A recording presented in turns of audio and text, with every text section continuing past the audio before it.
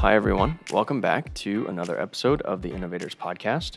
Here on this episode, we get to interview Shane Rothlisberger. Shane is the founder of a company called Versalifts. If you haven't heard of Versalifts before, I'll give you the little snippet from their website. So Versalifts are heel lift inserts made to be worn in training shoes to optimize squat movement patterns and are widely used in the fields of strength and conditioning, sports medicine, and functional fitness. So that's kind of the brief one-liner. If you want to check it out before you listen to the rest of the episode, their website is vlifts.com, VLIFTS.com. Check them out and give it a look. That way you can kind of understand what Shane's talking about on this podcast. But it was just a super fun conversation. Talked about the origin of the idea, how the company has kind of really exploded just in the last few years, and just a super great conversation with Shane. What a fun guy to talk to. Shane, thanks for being on this episode of the podcast, and I hope everyone enjoys. Shane, thank you again for being here with us today on the Innovators Podcast.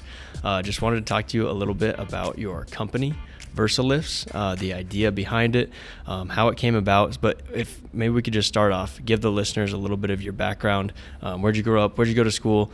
Talk a little bit about that before we kick off. Yeah, absolutely. It's a pleasure to be here, Matt. So I am a Iowa boy, true and through. I'm born and raised in Iowa. I've lived in Iowa for all but 9 months out of my life. My wife and I, we've been married for closing in on 17 years, and we've lived here in Ames for 10. We have a lot of children. So we How have many? we have 7, soon to be 9. So Wow. No, we're not having twins. We actually currently have 5 biological children and 2 adopted. We're towards the tail end of another adoption. And then we just found out we're expecting another, which was not in the plan. This was a little bit of a surprise to both of us. So anyway, that'll be 9 kiddos. So 9 kids. Wow. It's a big. You must be busy. It's a big crew. We are very, very busy. It's a lively household. That's amazing. Yeah, but I'm actually a pastor by my primary vocation, and that's a little part of the story that we'll save for later. But I graduated from my undergrad is in financial management. I did an associate degree in business administration, financial services from a business school in Des Moines. Did my undergrad at Upper Iowa University. My wife graduated from Iowa State University here, and then I have a master's in theological studies from Midwestern in Kansas City. Very cool. Very good. Why don't we just get right into it? Talk about your company, Versalifts. Why don't we start way back at the beginning? Where did the idea come from? And then we can go from there. Actually, before we even start, tell people what Versalifts are. Okay. For anybody listening that isn't familiar with the subject. Yeah, so Versalifts, our primary product, is a heel lift insert that goes in your shoe, kind of particularly in the functional fitness market, where my wife and I are both hobby CrossFitters. We drank that Kool-Aid, and so that's the kind of the market where it was born from. And no, I did not grow up with any sort of lofty aspirations of manufacturing shoe inserts. So it's a wild story, but yeah, that's what it is. It's a heel lift insert that's designed to help improve squat positioning. Interesting. So I have this. You brought me a pair. Yeah. It's to give everybody kind of a audio visual. It's what do you say? 3/4 inch heel at the top, and then it tapers down to where maybe the center of your foot would be. Yep. And you've just got this kind of hard rubber, so it's got some give to it, so it wouldn't be like stepping on a rock. Yep. But it's firm enough that it's not going to be, stepping on a pillow either. Yep. All right. Exactly. So how does that improve squat form? Talk about that.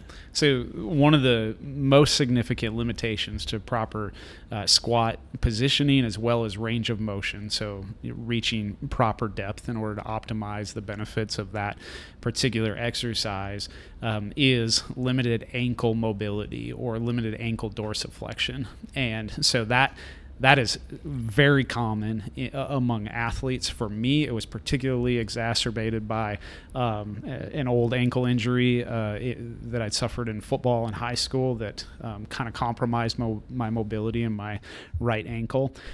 And only once we kind of started exploring the idea of launching the business that I discovered that it's a very common mobility issue. So by slightly elevating the heel, that compensates for that limited mobility, allows the athlete to attain better position as well as more optimal range of motion in the squat. Gotcha. I think I would definitely be one of those people that suffers from a little bit of low ankle mobility. My overall mobility is not ideal, but my ankle mobility is especially bad. So I will definitely have to give these a try. I'm looking forward to experimenting with them. But now that we've kind of got the high level view, and we'll put links in the description so everybody can go check it out online and get an actual visual and get a better idea. But talk a little bit about, where did the idea come from? Where did what was the beginning process? How did this transform into what it is today? Yeah. So really it's kind of a classic right place at the right time with the right set of lenses story. So rewind to 2015, my wife and I had launched out on this adoption journey. We were trying to bring two little orphans home from Central Africa. And, my wife has she's an incredibly compassionate woman and has a strong motherly instinct. I have that more provider, protector, business-minded, personality. And so she wanted to bring the kids home. I'm like looking at the extreme, cost associated with this and just thinking, wow, if this is where the Lord is leading us, I need to generate some additional revenue for our house. So literally I was, my faith is a big part of our story. And so was praying for provision, in this, and happened to be walking into my church one day and just into my office, and a couple other coworkers of mine were walking out, and they were on their way to tour a little factory in Roland, Iowa, just 20 miles north of Ames here.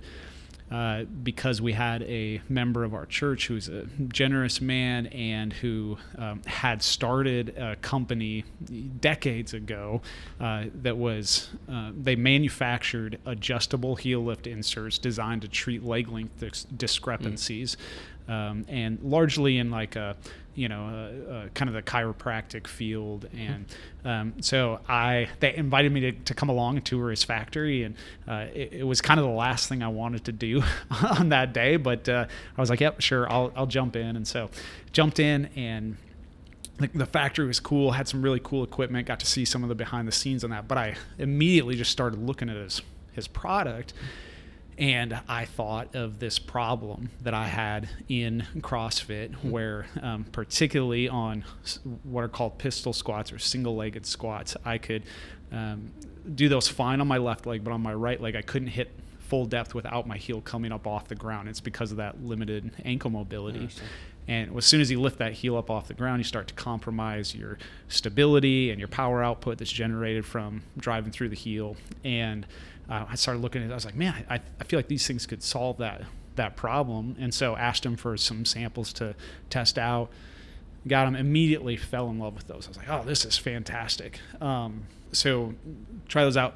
As soon as I started falling in love with them, though, I started thinking, man, maybe there's some other people that might have a similar problem to me who could benefit from these. And so I kind of started sharing the idea with some friends, and they were like, wow, this is actually pretty cool here.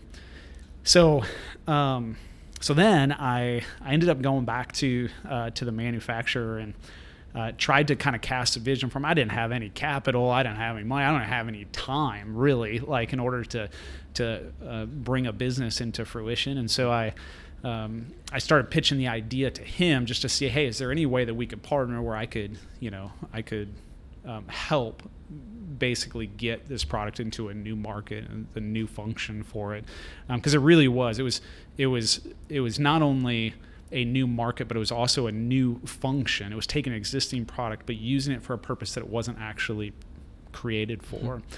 And struggled to get him to kind of buy into the idea. And so then eventually I just said, well, what if you just treated me like one of your distributors? Could I have the freedom to private label these? And he said, absolutely. And so, so how similar are the Versalifts to what he was manufacturing to begin with? Well, the way that we started out, that was the product. So they manufactured, and we just bought wholesale from them, and we put our logo on it, and we marketed to, he was marketing to treat an infirmity in a largely geriatric customer base. I wanted to take the same product and use it to enhance athletic performance among like some of the fittest people in the world. And so I just knew there had to be a clear disparity between the marketing strategies there. Just a little bit.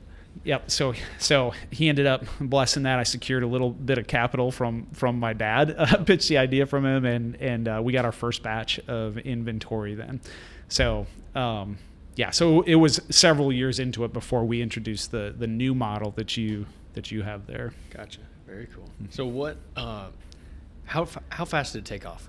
I mean, were you just reaching this gold mine of demand right away, or did it take some time to kind of pick up on traction? Yeah, not so much. So, as almost any entrepreneur can attest to, you hit barrier after barrier after barrier, and the question is, can you persevere through those? And so, we did end up the very first barrier that we ran into is the day I went into that the factory, and I came up with the idea. I thought the name of this product is going to be Crosslifts. And I went home and I bought the domain name, and I was like, this is it. And I started working with a designer to come up with a logo and figuring out how we could get that logo applied to the lift. And so it was Crosslifts. And we ended up, I got a whole batch of inventory. I used that startup capital to get it going. It's all branded that way, all of our packaging, all of our website, everything. And then I was in the process of trying to apply for a trademark on that name. And the name was available. It hadn't been trademarked, but I noticed in the process that 4 years earlier, the company Innovate, which is a shoe manufacturing company, had applied for a trademark for the name Crosslift, and they ultimately abandoned the trademark. So I had my trademarking attorney look into that, and he said, well, that's because they got sued by CrossFit headquarters for trademark infringement. And I knew at that moment, my heart just sank. And I didn't know anything about trademarking laws or, trademark infringement, nothing like that. So CrossFit HQ is not very nice with their name, are they? They were pretty militant about protecting their trademark, and so that was a first real big barrier. So before we had even officially launched the product, I had to essentially flush a bunch of inventory, and so I came up with the idea in the fall of 2015, and to answer your question, we sold the first pair in June of 2016. Okay. And then my wife and I went to Africa to bring our two children home, and it was actually to visit them. It was to visit them, and then and so we put the business on pause. We sold one pair, put the business on pause for basically the entire month of July. Came back in August. And then started again, and I think we sold maybe 15 pairs the first month, and then 30 pairs the next month, and then 60 pairs, and it just kind of took off from there. And by the end of 2017, we had sold thousands of pairs in probably 20 to 30 countries worldwide, in every state in the U.S. And that was how we got going. That's amazing. That's awesome. How many pairs are you averaging kind of monthly right now? Oh, that's a good question. I'd have to ask my sales and marketing director, but I think we're probably around between 500 and 1,000 pairs a month. Oh, so very cool. Yeah, that's awesome. Mm-hmm. Where did I guess, you mentioned a couple of hiccups along the way, and, that's bound to happen, of course, with anything. What are some things that, have you continued to evolve and kind of respond to consumer wishes as you've progressed, or has it been you're kind of sticking to your core product? I know you mentioned you switched up the design. This is the V2, correct? Mm-hmm. And then, so when did you switch over to V2, and what other changes have there been along the way? Yeah, so we really got the business going for the first couple of years using that original product, and we ended up going to the CrossFit Games, which is kind of like the Super Bowl of the CrossFit world, as a vendor in 2017 and 2018, and we were coming home from the 2017 games. I had a guy on my team. He's a graduate from Iowa State, an engineer, and he was just looking at our product, and he said, where's this company going to go? And he said, have you ever thought about creating a version 2 of the product? Like, what would you change about it? Because again, we were repurposing an existing product. And I said, I would definitely make changes to it, but I don't know how to do it. I don't know the first thing about manufacturing, any of that sort of thing. And so I did end up going and talking to our manufacturer and kind of pitched the idea. The problem was they knew their product very well. They knew their market very well. Still didn't really understand what we were doing, and we weren't selling enough, for that to like get them to disrupt any of their systems or anything like that. And so just said, hey, we're not interested in making any modifications to this. So that's when I kind of started going to the drawing board, and I actually had an intern here from Iowa State in industrial design, and so he was helping me out, kind of think through the design, and we ended up finding a company in kind of the larger Denver, Colorado area, who they were an injection molding company who they're like one of their sweet spots. There's lots of injection molding companies in Iowa, but kind of the normal pattern is you have a completed design, you come to them, say, hey, give me a bid on the tooling and X number of units per year, and the price breaks per quantity orders. And but I didn't have a design. I didn't have like a finished product. And so I needed to find a company who would say, hey, we'll help bring your idea to fruition. We'll have our designers work with you. And that's what we found in this company out in Colorado. And so they were fantastic to work with. We ended up finalizing our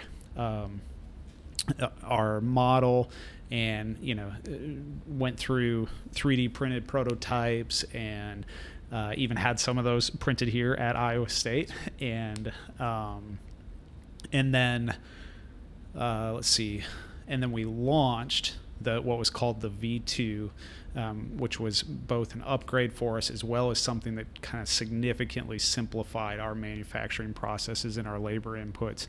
It would have been in March of 2019. And that was the complete game changer for us. That made us scalable and significantly scalable, as well as cut some of our costs, but improve the product in such a way that we could actually increase the price a bit, and so our margins grew, as well as our labor inputs were cut significantly, and the consistency of the product improved quite a bit. Interesting. So are you, at this point now, are you kind of the one-man show? Or what do you have for staff? What do you do for your marketing? I was checking out your website. It's a beautiful website. It looks great. What do you do for that? Yeah, so it's a little bit of the anti-entrepreneurial story in that sense, and that so many entrepreneurial stories are somebody's working full-time, they got their job, they come up with the idea, they start nurturing that idea, and then at some point they got to make the jump from their previous vocation to this new endeavor, and that's the big scary entrepreneurial jump. for me, that's never been an option. I believe I have a personal calling on my pastoral ministry. I love being a pastor. I love the church that I get to be a part of, and the team that I get to serve on, and the people I get to be with.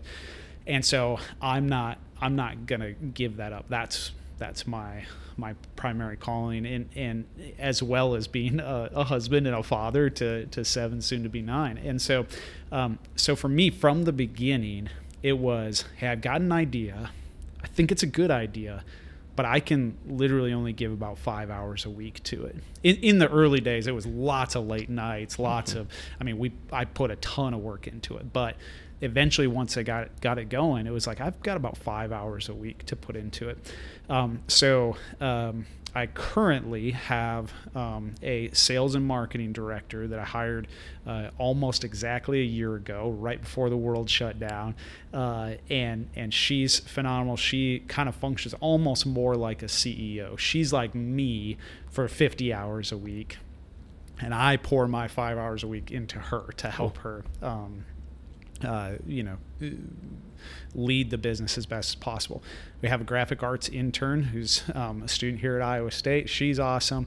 And then I get quite a bit of free labor from my wife and my 2 oldest kids who help us. We still do quite a bit of the shipping out of our house. We have distributors all throughout the world, but we still do quite a bit of shipping also right out of our house. And so my wife handles a lot of those shipments, and my kids help me package, and we'll throw a movie on and have packaging parties. And so, yeah, it's cool. It's quite the deal. That's one pro of having 7 kids, right? Exactly. I think we might need to get your wife on the podcast. I think it sounds like a lot of innovation required to take care of that many kids. She's amazing. Let me just put it that way. That's awesome. Yep. She's more competent than I am in most every way. Very cool. That's awesome. What is your biggest kind of distribution channel? Is it that direct, like coming through your website and your direct mailing, or where else do you distribute? Are you on other websites in any stores or anything like that? Yeah. So we used to be that the lion's share was through. We probably did 90% of our sales directly through our site, like direct end to from us to end to user, or to the end user.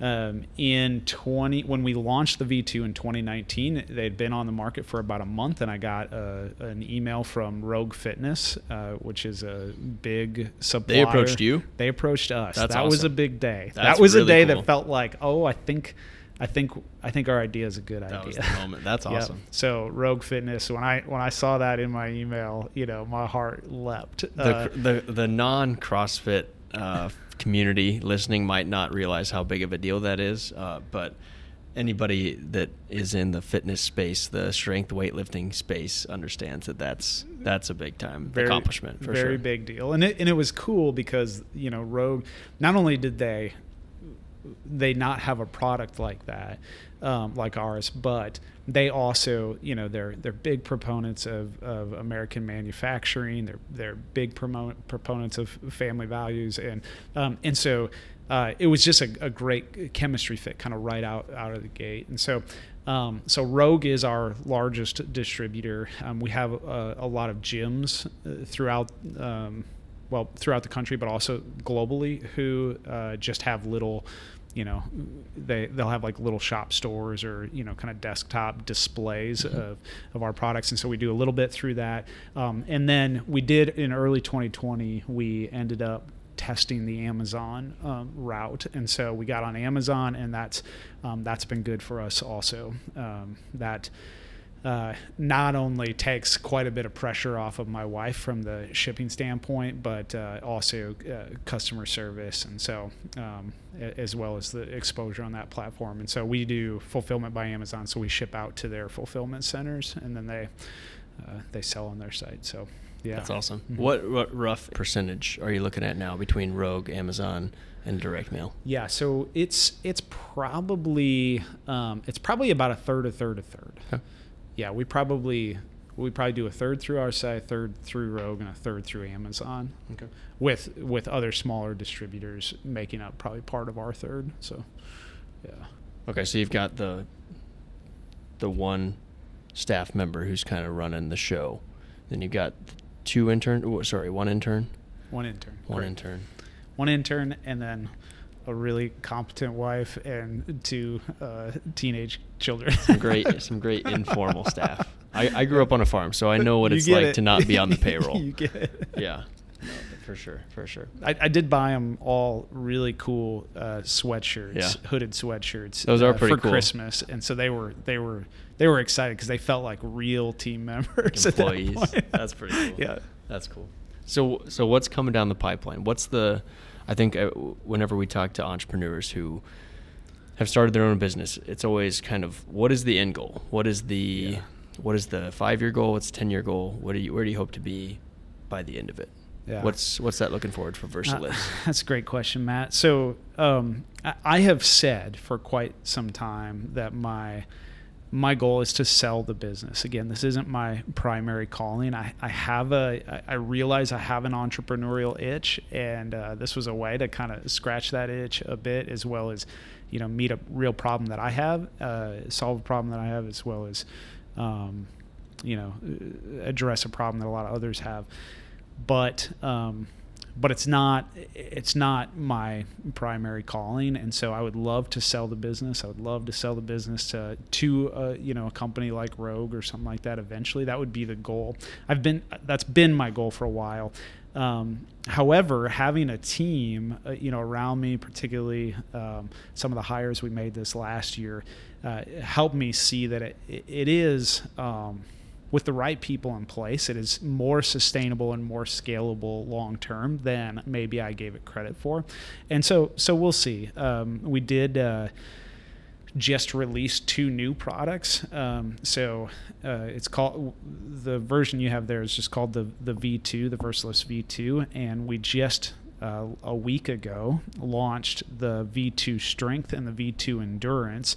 And it's the same mold, so looks the same, but one is with a more rigid durometer, and one is with a more compressible durometer of polymer. And so what we're able to do with that is basically take our product and fine tune it more specifically for whatever the end user's application is of it. So the more rigid polymer is designed like specifically for weightlifting and the Olympic lifts, powerlifting, those sorts of things.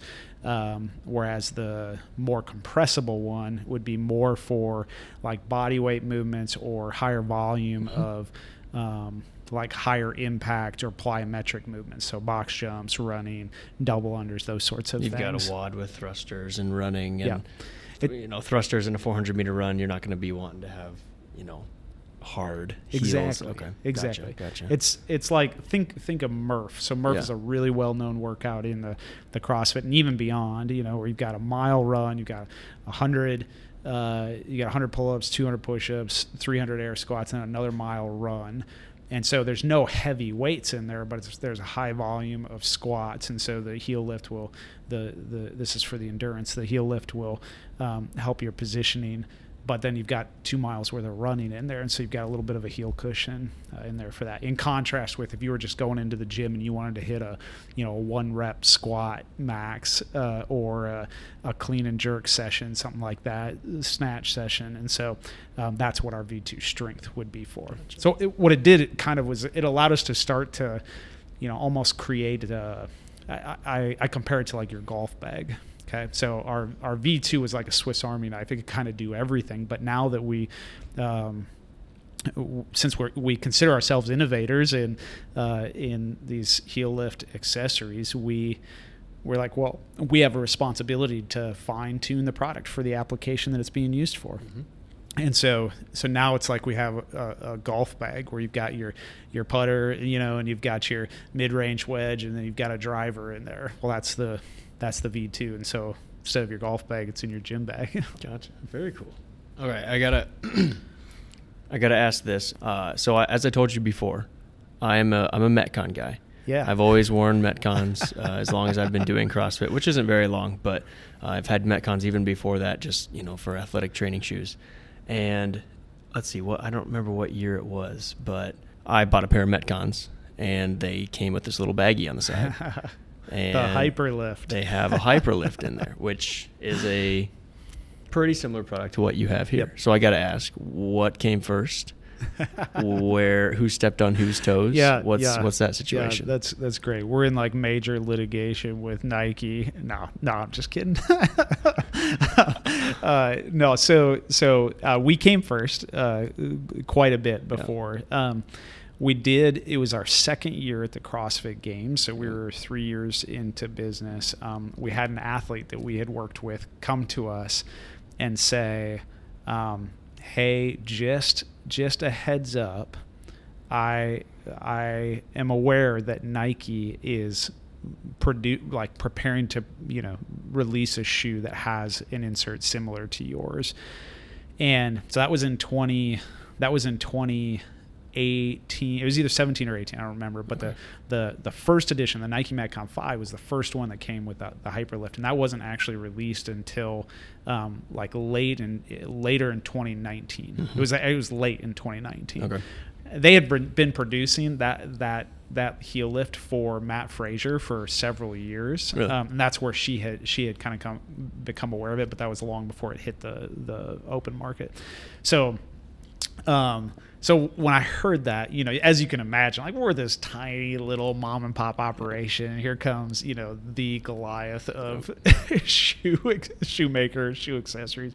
And so my gut kind of dropped at that point. But they didn't release it for 2 more years from the time that we had gotten word on it. And so again, I'd kind of released our little business in a way that just said, hey, we're gonna keep taking one step, put one foot in front of the other, and what it becomes what it doesn't. I'm going to try to make decisions in a way that I don't have regrets afterwards, try not to get us into any sort of financial situations that would be problematic if this thing doesn't ever take off. But let's just keep seeing what happens. Fast forward, Nike releases the product, and it actually ended up being a boost for us. Really? Because our reach, like our market reach and our ability to educate, like our product isn't intuitive. The vast majority of the customers who need it have no idea they need it. And so the onus is on us to educate. But if you don't have a problem, you don't know you have the problem. Mm-hmm. It's really hard for you to think I should spend $28 plus shipping to get this little thing to solve a problem that I don't actually. You're just going to put something in your shoe. Exactly. Yeah. Yep. And so what Nike did when that came out was it provided major validation and extensive education in our market. And the beauty of it is, and I know I'm completely unbiased in this, is that ours was like significantly superior to their design.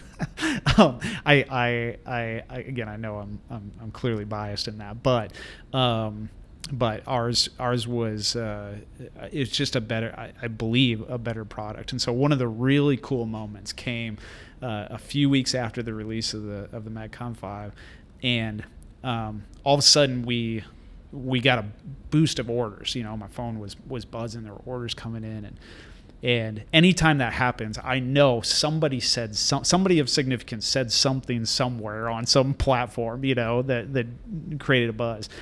And I saw we had been tagged on an Instagram post, and there was an athlete from Australia who'd had, I don't know, maybe 80 to 100,000 followers on Instagram.